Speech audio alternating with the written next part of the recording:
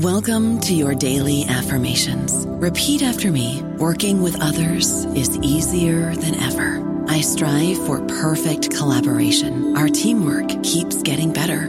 Yeah, affirmations are great, but Monday.com can really get you the teamwork you desire. Work together easily and share files, updates, data, and just about anything you want all in one platform. Affirm yes to start, or tap the banner to go to Monday.com. It is Ryan here, and I have a question for you. What do you do when you win? Like, are you a fist pumper, a woohooer, a hand clapper, a high fiver? I kind of like the high five, but if you want to hone in on those winning moves, check out Chumba Casino. At ChumbaCasino.com, choose from hundreds of social casino-style games for your chance to redeem serious cash prizes. There are new game releases weekly, plus free daily bonuses. So don't wait. Start having the most fun ever at ChumbaCasino.com. No purchase necessary. VGW. Void where prohibited by law. See terms and conditions. 18+. Hello, everybody. This is Marshall Poe. I'm the editor of the New Books Network, and I'd like to tell you that we have a new and improved website. It has 2 new features that we think you'll love. One of them is a vastly improved search engine, so that when you type in keywords, you'll get a bunch of episodes really quick. The other is the ability to create a listener account. And in that listener account, you can save episodes for later listening. So you can create a kind of listening list. We think these features are neat, and we think you'll enjoy them. Please visit the site today. Welcome to another episode of New Books in Islamic Studies. I'm your host, Elliot Pisano. For every program, we choose a new and exciting book and chat with the author. Today, I have the pleasure of speaking with Mohammed Khalil about his new book, Islam and the Fate of Others, The Salvation Question, published by Oxford University Press in 2012. In Islam and the Fate of Others, Mohammed Hassan Khalil masterfully approaches a difficult topic. What happens to non-Muslims when they die? Who is accountable for accepting Muhammad's prophethood? Could any sane person possibly reject the truth were it clearly revealed to him or her? In order to address these questions and others, Khalil probes some of the most prominent pre-modern and modern voices in Islamic history. The author unearths not a monolithic consensus, but instead a cacophony of opinions concerning soteriological matters, which overwhelmingly envisions a heaven filled with Muslims and non-Muslims. As an added bonus to Khalil's robust and provocative study, his adroit prose reads smoothly and his storytelling is exquisite. That, combined with meticulous attention to transliteration and precise, fluid translations, Mohammed Khalil's monograph is an absolute pleasure to read and should appeal to specialists and non-specialists alike. During our interview, we discuss how Muslim views of the afterlife often surprise readers, how Muslim scholars have understood personal accountability in terms of receiving a divine message, and how translation plays a vital role in portraying complex theological concepts. I hope you enjoy the interview, and without further ado, here's my conversation with Mohammed Khalil. Hi, Mohammed. Hello, Elliot. Thank you so much for joining us today and talking about your book, Islam and the Fate of Others, The Salvation Question. I really enjoyed reading it, and I'm looking forward to talking with you about it.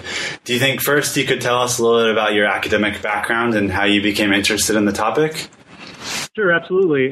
So I was a student at the University of Michigan as an undergraduate student, majoring in Arabic and Islamic studies, although what I really wanted to do was to go into dentistry. And the reason I wanted to go into dentistry is because my orthodontist convinced me. He was making approximately $3 million a year, and I decided that's what I want to do. And so I completed all of my pre-dental requirements, and then but I majored in Arabic and Islamic studies. Well, during the process, it became very clear to me that I really was not interested in dentistry. I was just interested in the money. That's, of course, not a good reason to go into any field. And by the time, by my junior year, that was when I enrolled in a course taught by Professor Sherman Jackson. It was just an introduction to Islam. And it was the only course I took with Professor Jackson as an undergrad. And I actually was very moved by it. It really touched me, and it changed my outlook about Islamic studies. And but in any case, for various reasons, I proceeded with my plan, and I actually went into dental school, spent almost 2 years in dental school. And each semester I was planning my escape to Islamic studies. Finally, during the second semester of my second year, I had the courage to leave dental school, of course, bringing with me a lot of debt. And I was accepted into the master's program at the University of Michigan. I then continued studying with Professor Jackson and Professor Michael Bonner and Professor Raji Ramuni and others. And when it was time to determine my dissertation topic, I was initially thinking about various topics that I thought would interest my fellow academics. So, for example, I was thinking about writing on Maturidi ethics, which, of course, is an interesting topic. But I wanted a topic that I personally found compelling and as a historian, found to be unusually interesting. And the topic of non-Muslim salvation and the fate of hell and the how Muslim scholars think about God, I found those to be much more compelling. And given my experience with having left dental school, I sort of adopted this mentality that I really should just do what I find to be genuinely interesting, or most interesting, put it that way. So, I presented the topic to my advisor, Professor Jackson, and he accepted it. He thought it was fine, and it was smooth sailing from there. Great. So you also have some other publications that are related to this monograph. Could you tell us a little bit about those and how they relate? Yeah, so the book Islam and the Fate of Others is derived from my dissertation, although I spent approximately twice the time working on the book as I did on the dissertation. So I was actually very proud of the book, not so much of the dissertation. But along the way, I worked on related projects. So when I was at the University of Illinois as an assistant professor, I organized a conference, of course, with the help of many colleagues and others. And the conference was called Islam, Salvation, and the Fate of Others. And we were very fortunate to have some very prominent scholars representing a wide variety of views attend this conference.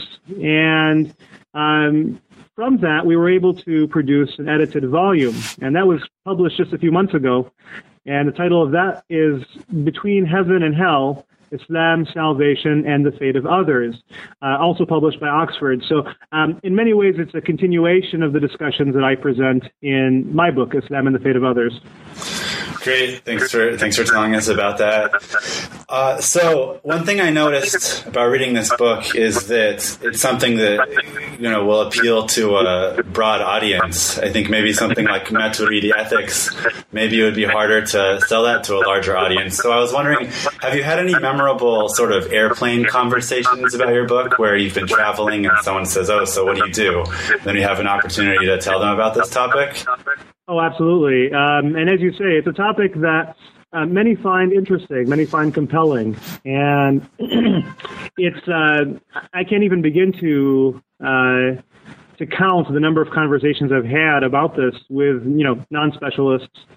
And the thing about the book is that it covers three very significant topics. The first is looking at how Muslim scholars think about the fate of non-Muslims. Can they be saved? Can they reach paradise? That's an important question. It also addresses the question of, is hell everlasting? Is damnation everlasting? Can all of humanity be saved? And that's, of course, a significant question, one that often comes up in discussions of philosophy of religion. And the third major question is, well, what's the nature of God? Is the God of Islam a God of wrath, a God of justice, a God of mercy? What exactly is the nature of God? So these are three very significant topics, and they're topics that are on a lot of people's minds, be they Muslim or non-Muslim. Sure. So one of the things that I noticed about the book as well is that, oftentimes when people think about religion, their sort of knee-jerk reaction is that religions are very exclusivistic. And, oftentimes, from teaching undergraduate courses, people automatically assume that a main tenet of all religions is that, if you're not in that religion, you go to hell. So do you think that this book would surprise your audience, whether they're specialists or non-specialists? Are there particular sort of theses in the book that you think your audience members find particularly surprising? I think so, primarily because of my own experiences. Growing up, many of my teachers conveyed to me the idea that Islam is indeed an exclusivist tradition. So I remember growing up thinking that all non-Muslims are going to hell, and they will remain in hell forever. That's what I was taught growing up by many of my teachers. So for me, much of the book was actually quite a surprise.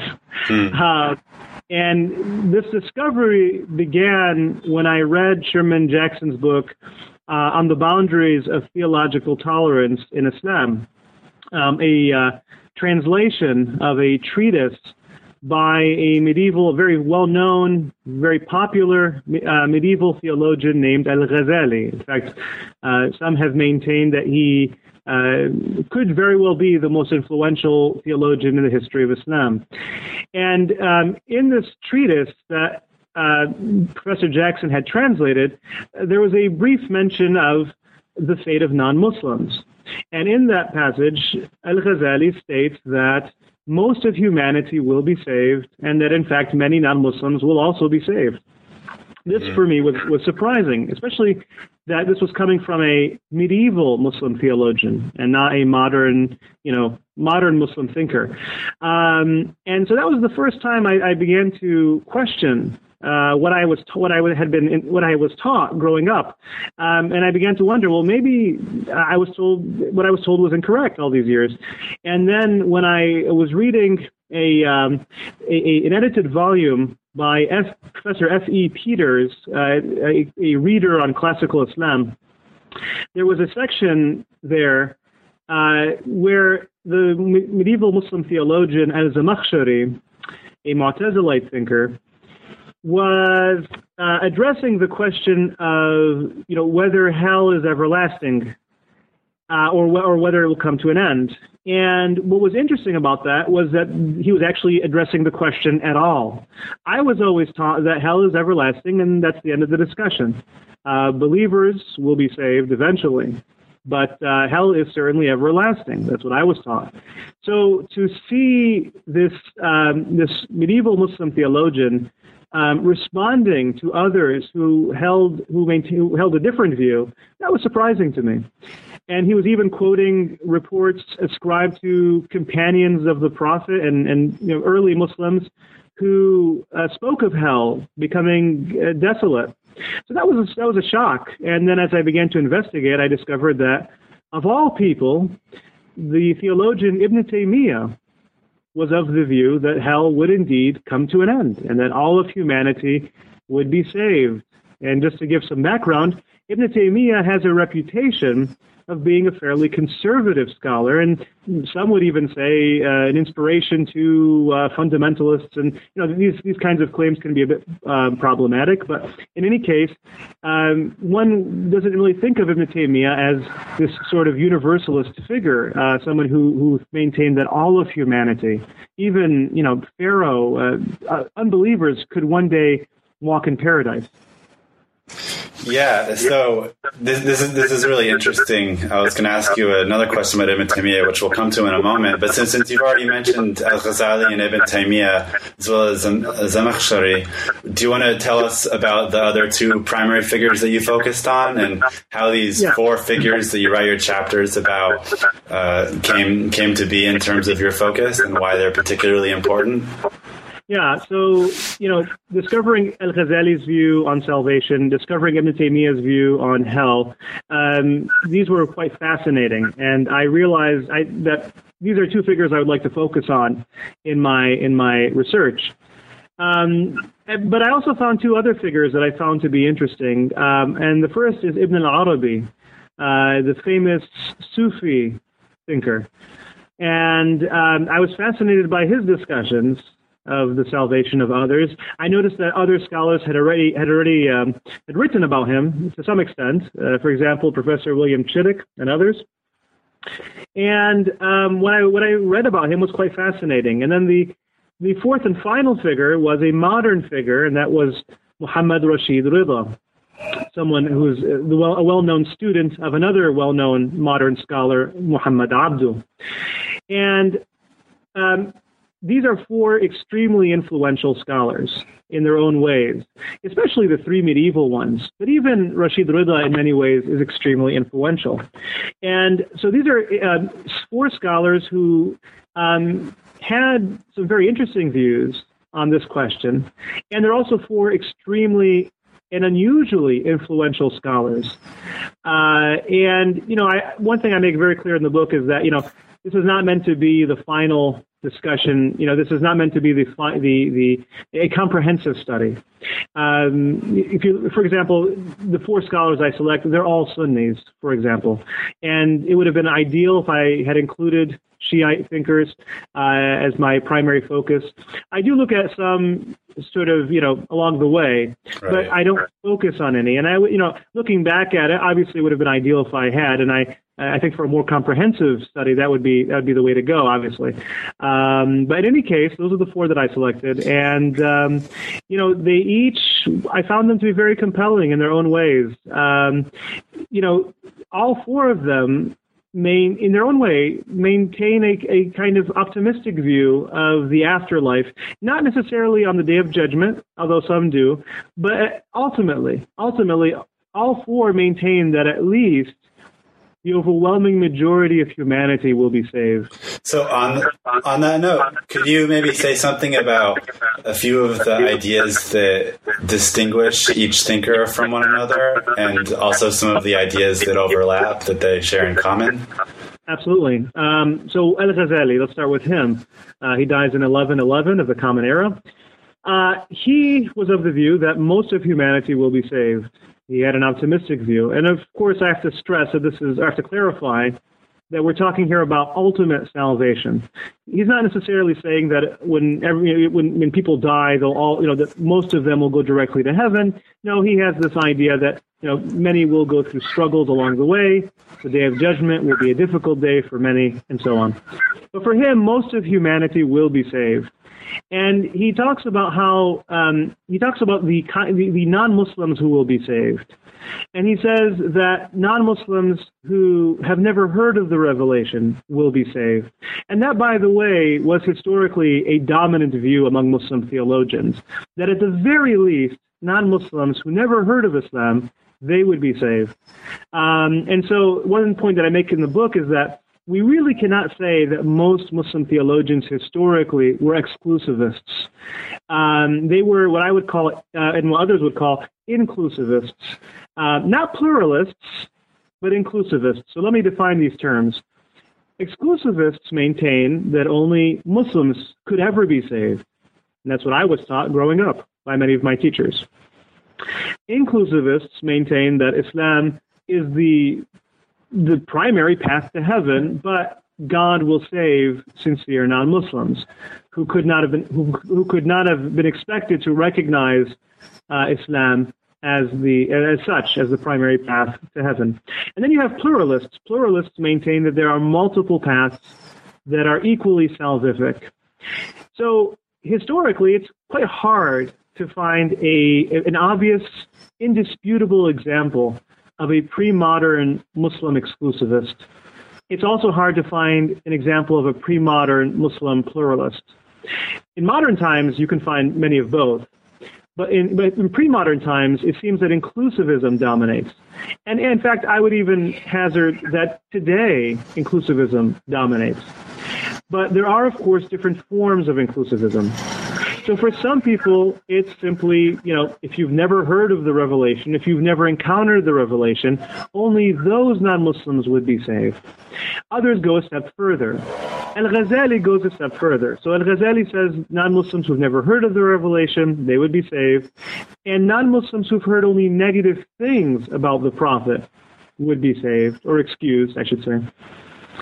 And then he goes on to add another category of non-Muslims who could be saved, and that's non-Muslims who have encountered the revelation in its true form, as he imagines it, and who proceed to investigate it actively. A group that I refer to as sincere truth seekers.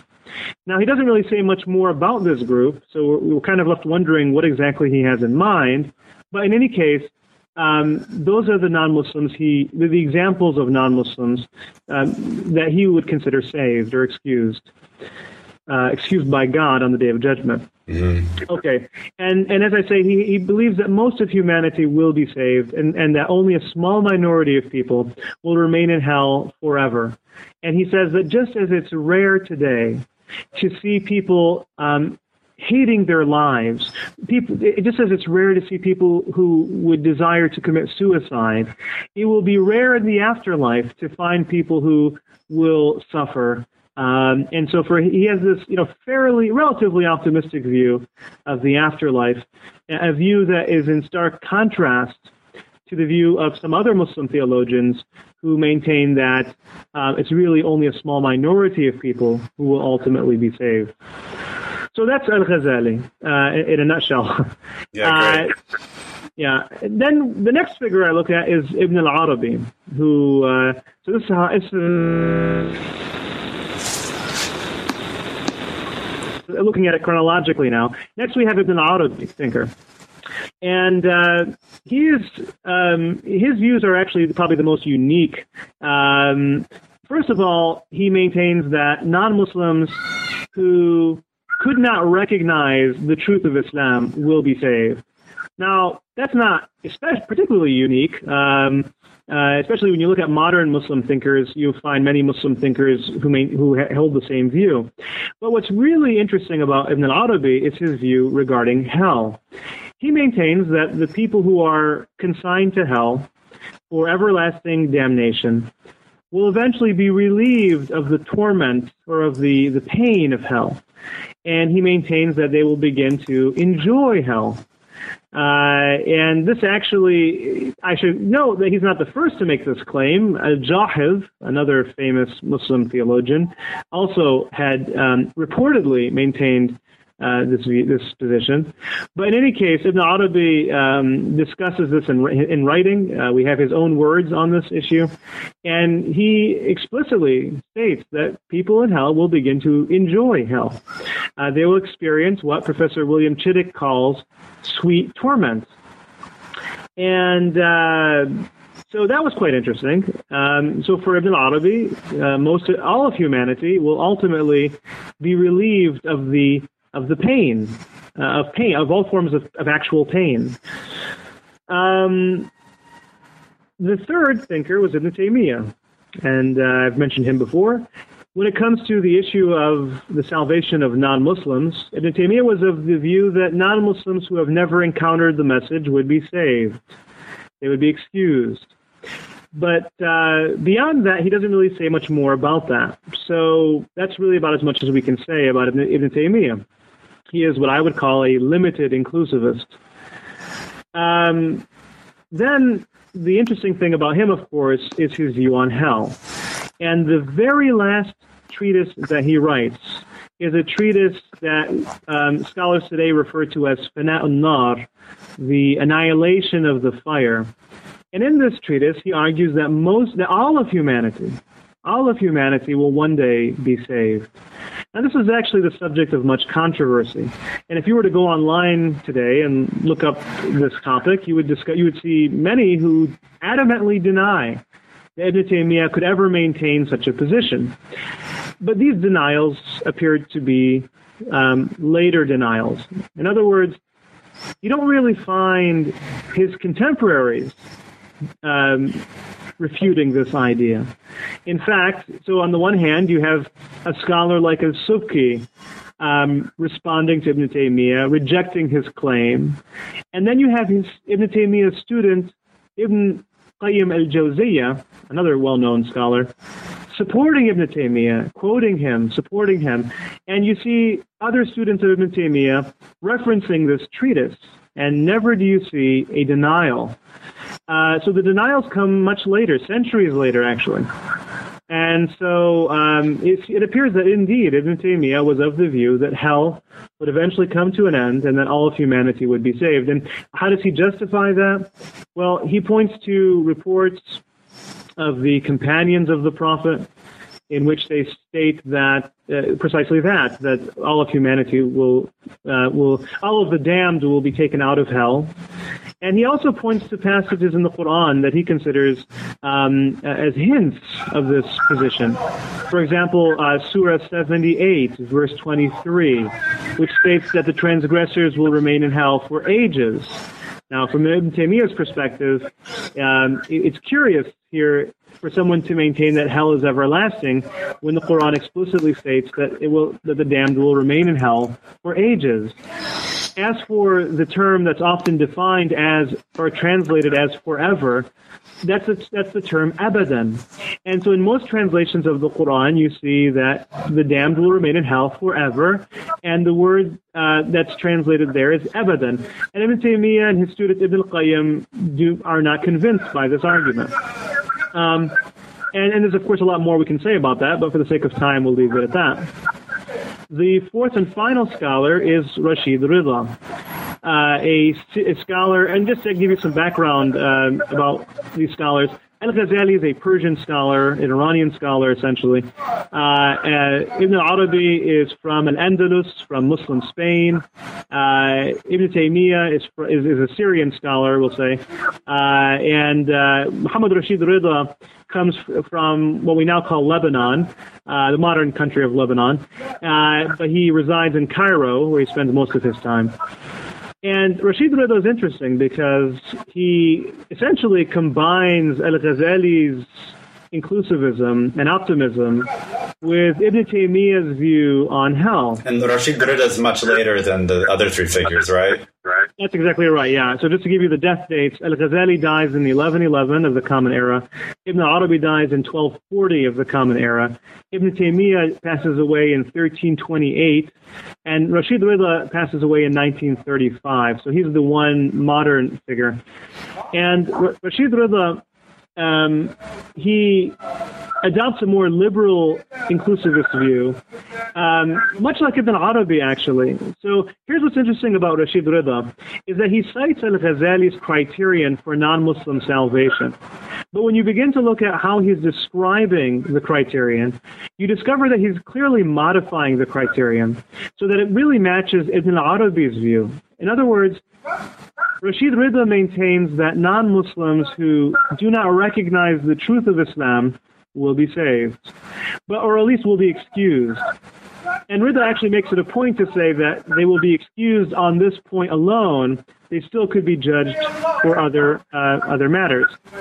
And then, as for the duration of hell, he cites Ibn Taymiyyah's argument, and in the way that it was presented by Ibn Taymiyyah's student Ibn al-Qayyim, or Ibn al-Qayyim al-Jawziyya, I should say. And but he's cautious. He makes it very clear that he ultimately will leave this matter up to God. He will not attempt to resolve the matter. But it's clear, it's evident that he's on the side. He leans toward the view that hell will one day come to an end.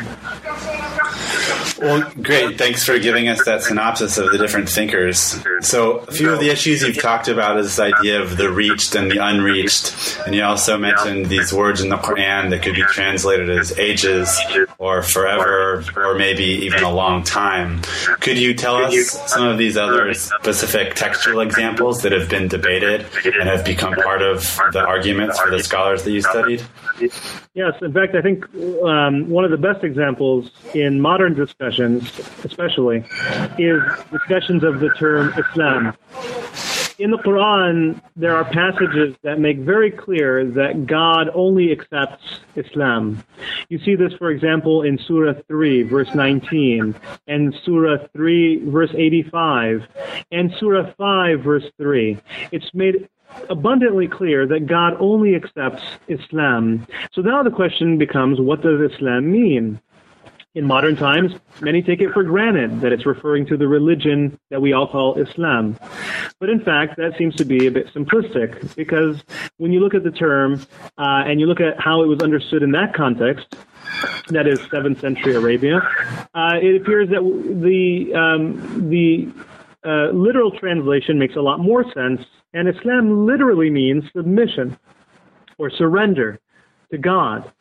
Of course, after 9/11, there were many who, we heard many people say Islam means peace, and that's technically accurate, but the primary definition is, in fact, submission or surrender to God.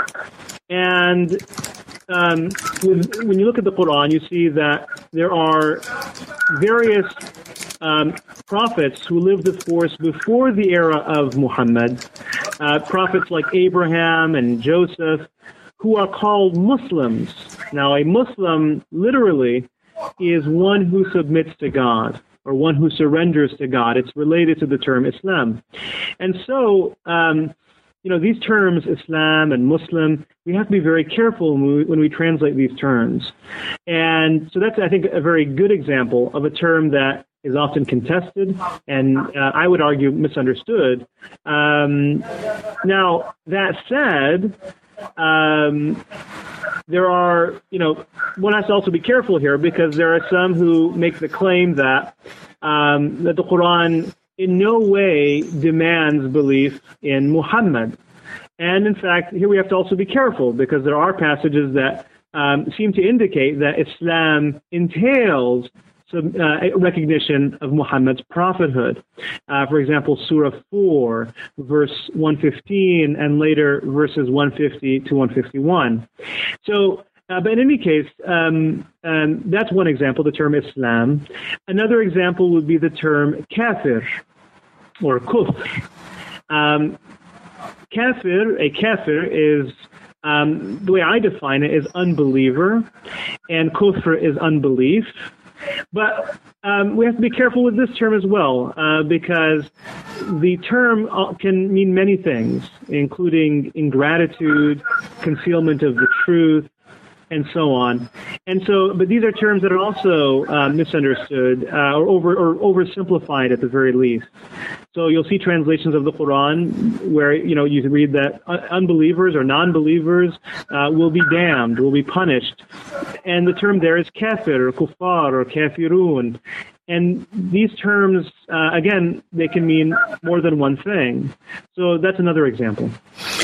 Great. So you brought up a point, which is translation, and I think you make a really excellent, compelling point throughout the book, is that you talk about translation as theology, and that people could consciously or unconsciously translate certain words to convey a certain agenda that they might have.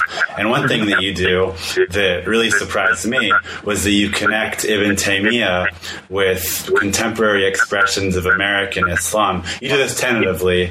You don't say for sure there's a connection, but you, I think, give some persuasive evidence. Could you say something a little about those two things? How about translation as theology, and then about potential connections between Ibn Taymiyyah and American Islam and translation? Absolutely. So it was actually through modern English translations of the Quran that I discovered a possible connection to Ibn Taymiyyah. And I don't recall exactly how I came across the translation of Maulana Muhammad Ali.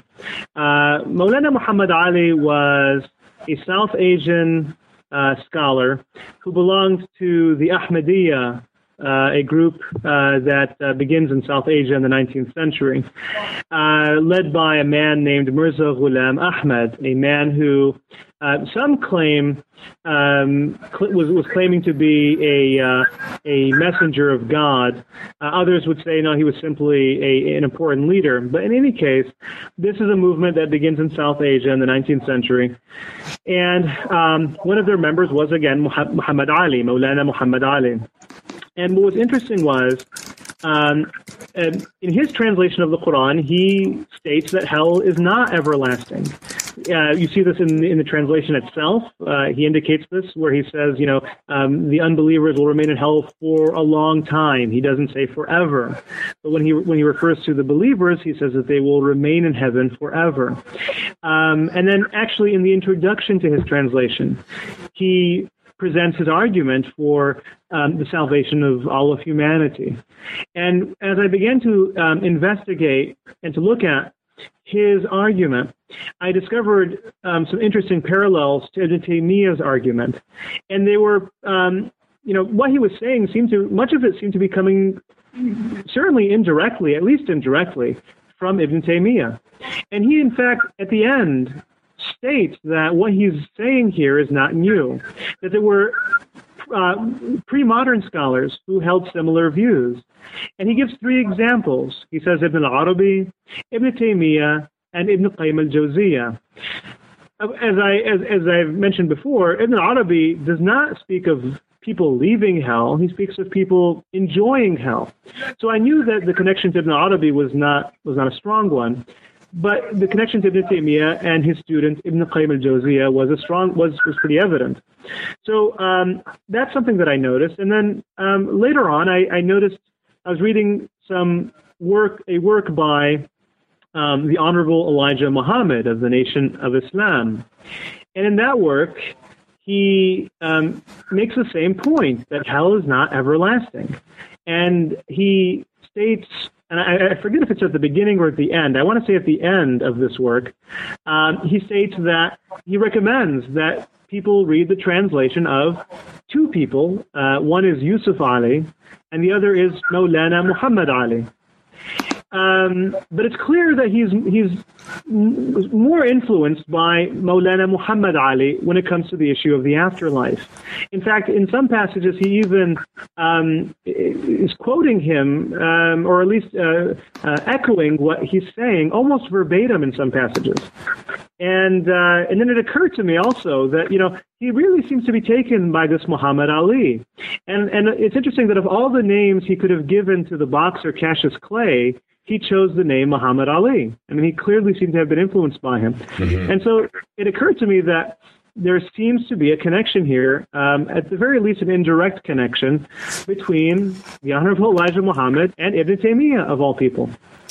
Yeah, that super interested me, and I imagine other people have that reaction too. So sort of related to this in particular, but also the book more generally, have you had discussions with these teachers you had mentioned from your childhood who had taught you that hell was eternal and that non-Muslims would go to hell, et cetera, since you've been involved in this research?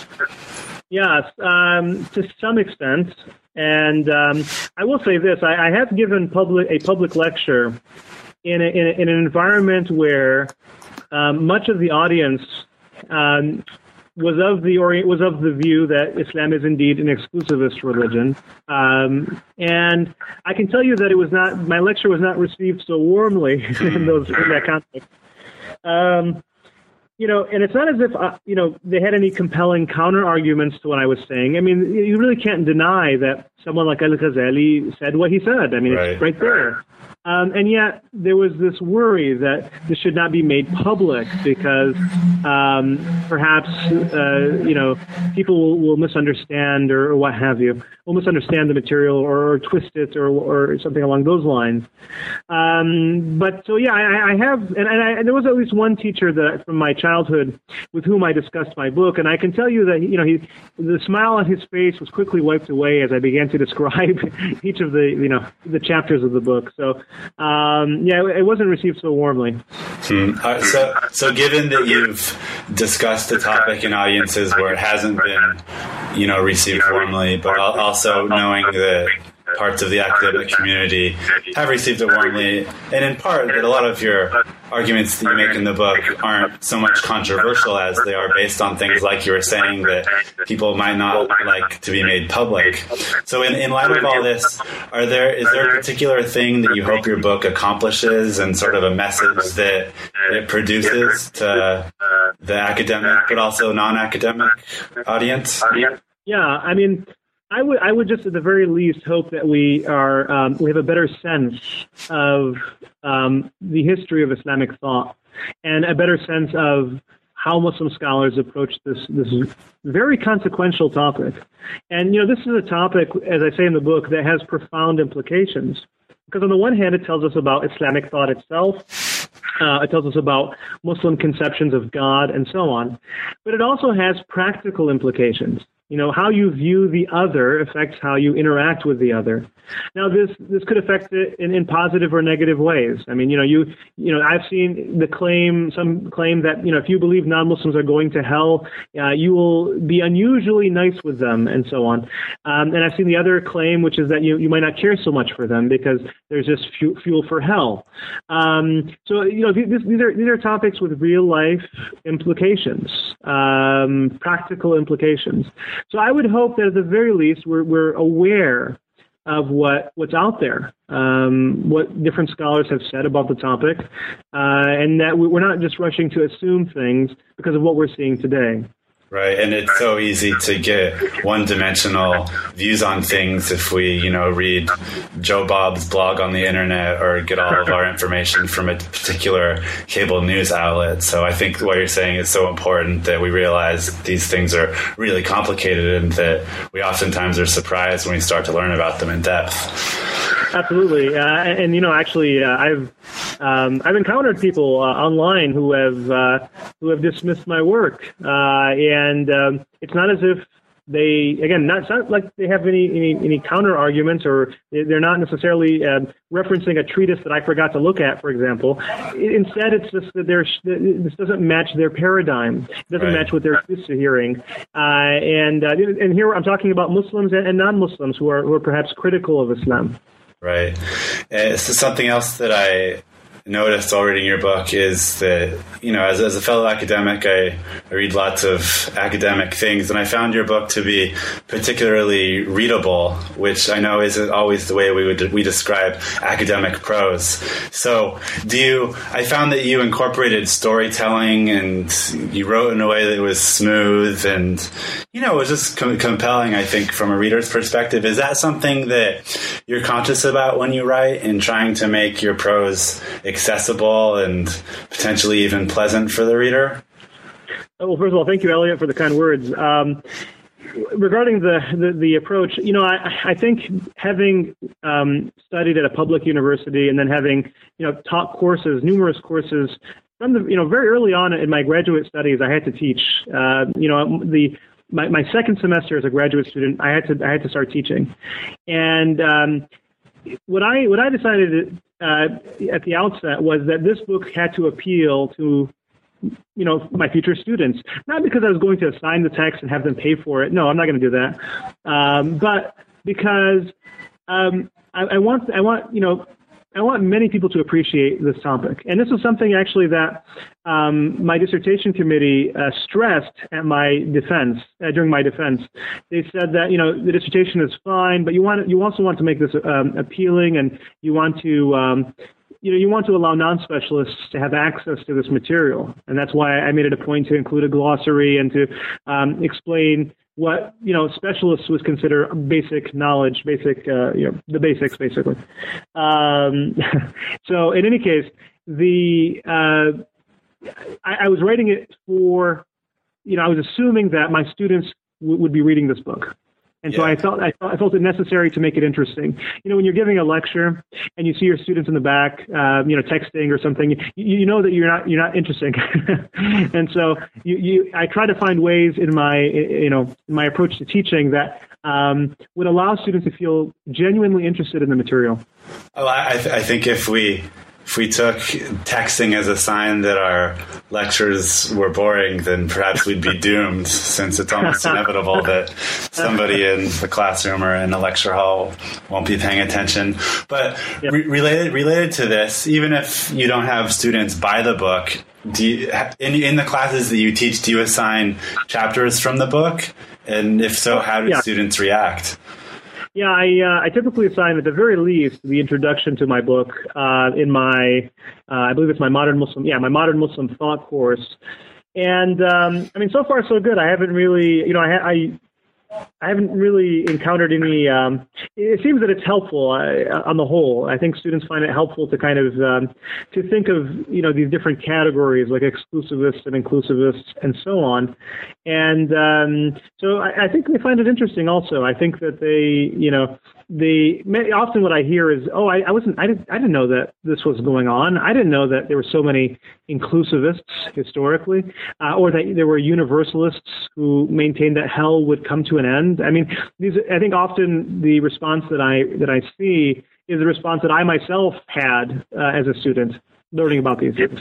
Great. Well, I can tell you without simply trying to flatter you that I plan on assigning at least a chapter from your book in my courses on Islam this fall. So you can check up on me and make sure that I have, because I do plan on it. So we've taken up a bit of your time already. Before we conclude, I was hoping you could tell us what you're working on next, or if there are some particularly exciting projects that you have planned, if you could tell us a little bit about them. Sure. Now that I've completed these two books, my book Islam and the Fate of Others, and then the edited volume Between Heaven and Hell, I'm now sort of finishing up various projects that are overdue. So I'm finishing various book reviews and so on. But I'd like to look at some other topics that I consider compelling and interesting. For one thing, I'd like to do some research on Muslim scholarly discussions of the fate of deceased children, because I find that this is a topic that's also quite compelling and has been the subject of much debate historically. And I feel that there's more that could be done on this topic. And then also, I'd like to. I'm beginning to do some research on the topic of warfare. So looking at negative interactions in this life. And I'm interested in the rules of warfare, and this is something that I'm just beginning to explore. It's, of course, a huge topic, and it would require many, many years of research. But it's something that I find to be quite compelling and quite interesting, and I'm beginning to sort of head in that direction. But ultimately, we'll find out. I think this is the year of sort of exploring my options and thinking about where I want to go from there. Great. Well, thank you so much, Mohammed. It's been a pleasure chatting with you about your book, and I hope that we can continue to look forward to your publications. Thank you, Elliot. It's been a pleasure. That was my conversation with Mohammed Khalil, Professor of Religious Studies at Michigan State University, about his wonderful book, Islam and the Fate of Others, The Salvation Question, published by Oxford University Press, 2012. Thank you for listening.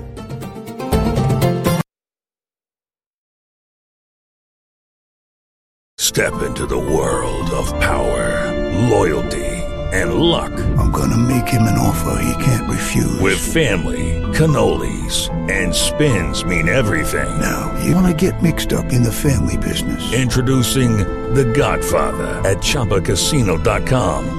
Test your luck in the shadowy world of The Godfather slot. Someday, I will call upon you to do a service for me. Play The Godfather, now at ChumbaCasino.com. Welcome to the family. VGW Group. No purchase necessary. Void where prohibited by law. See terms and conditions. 18+.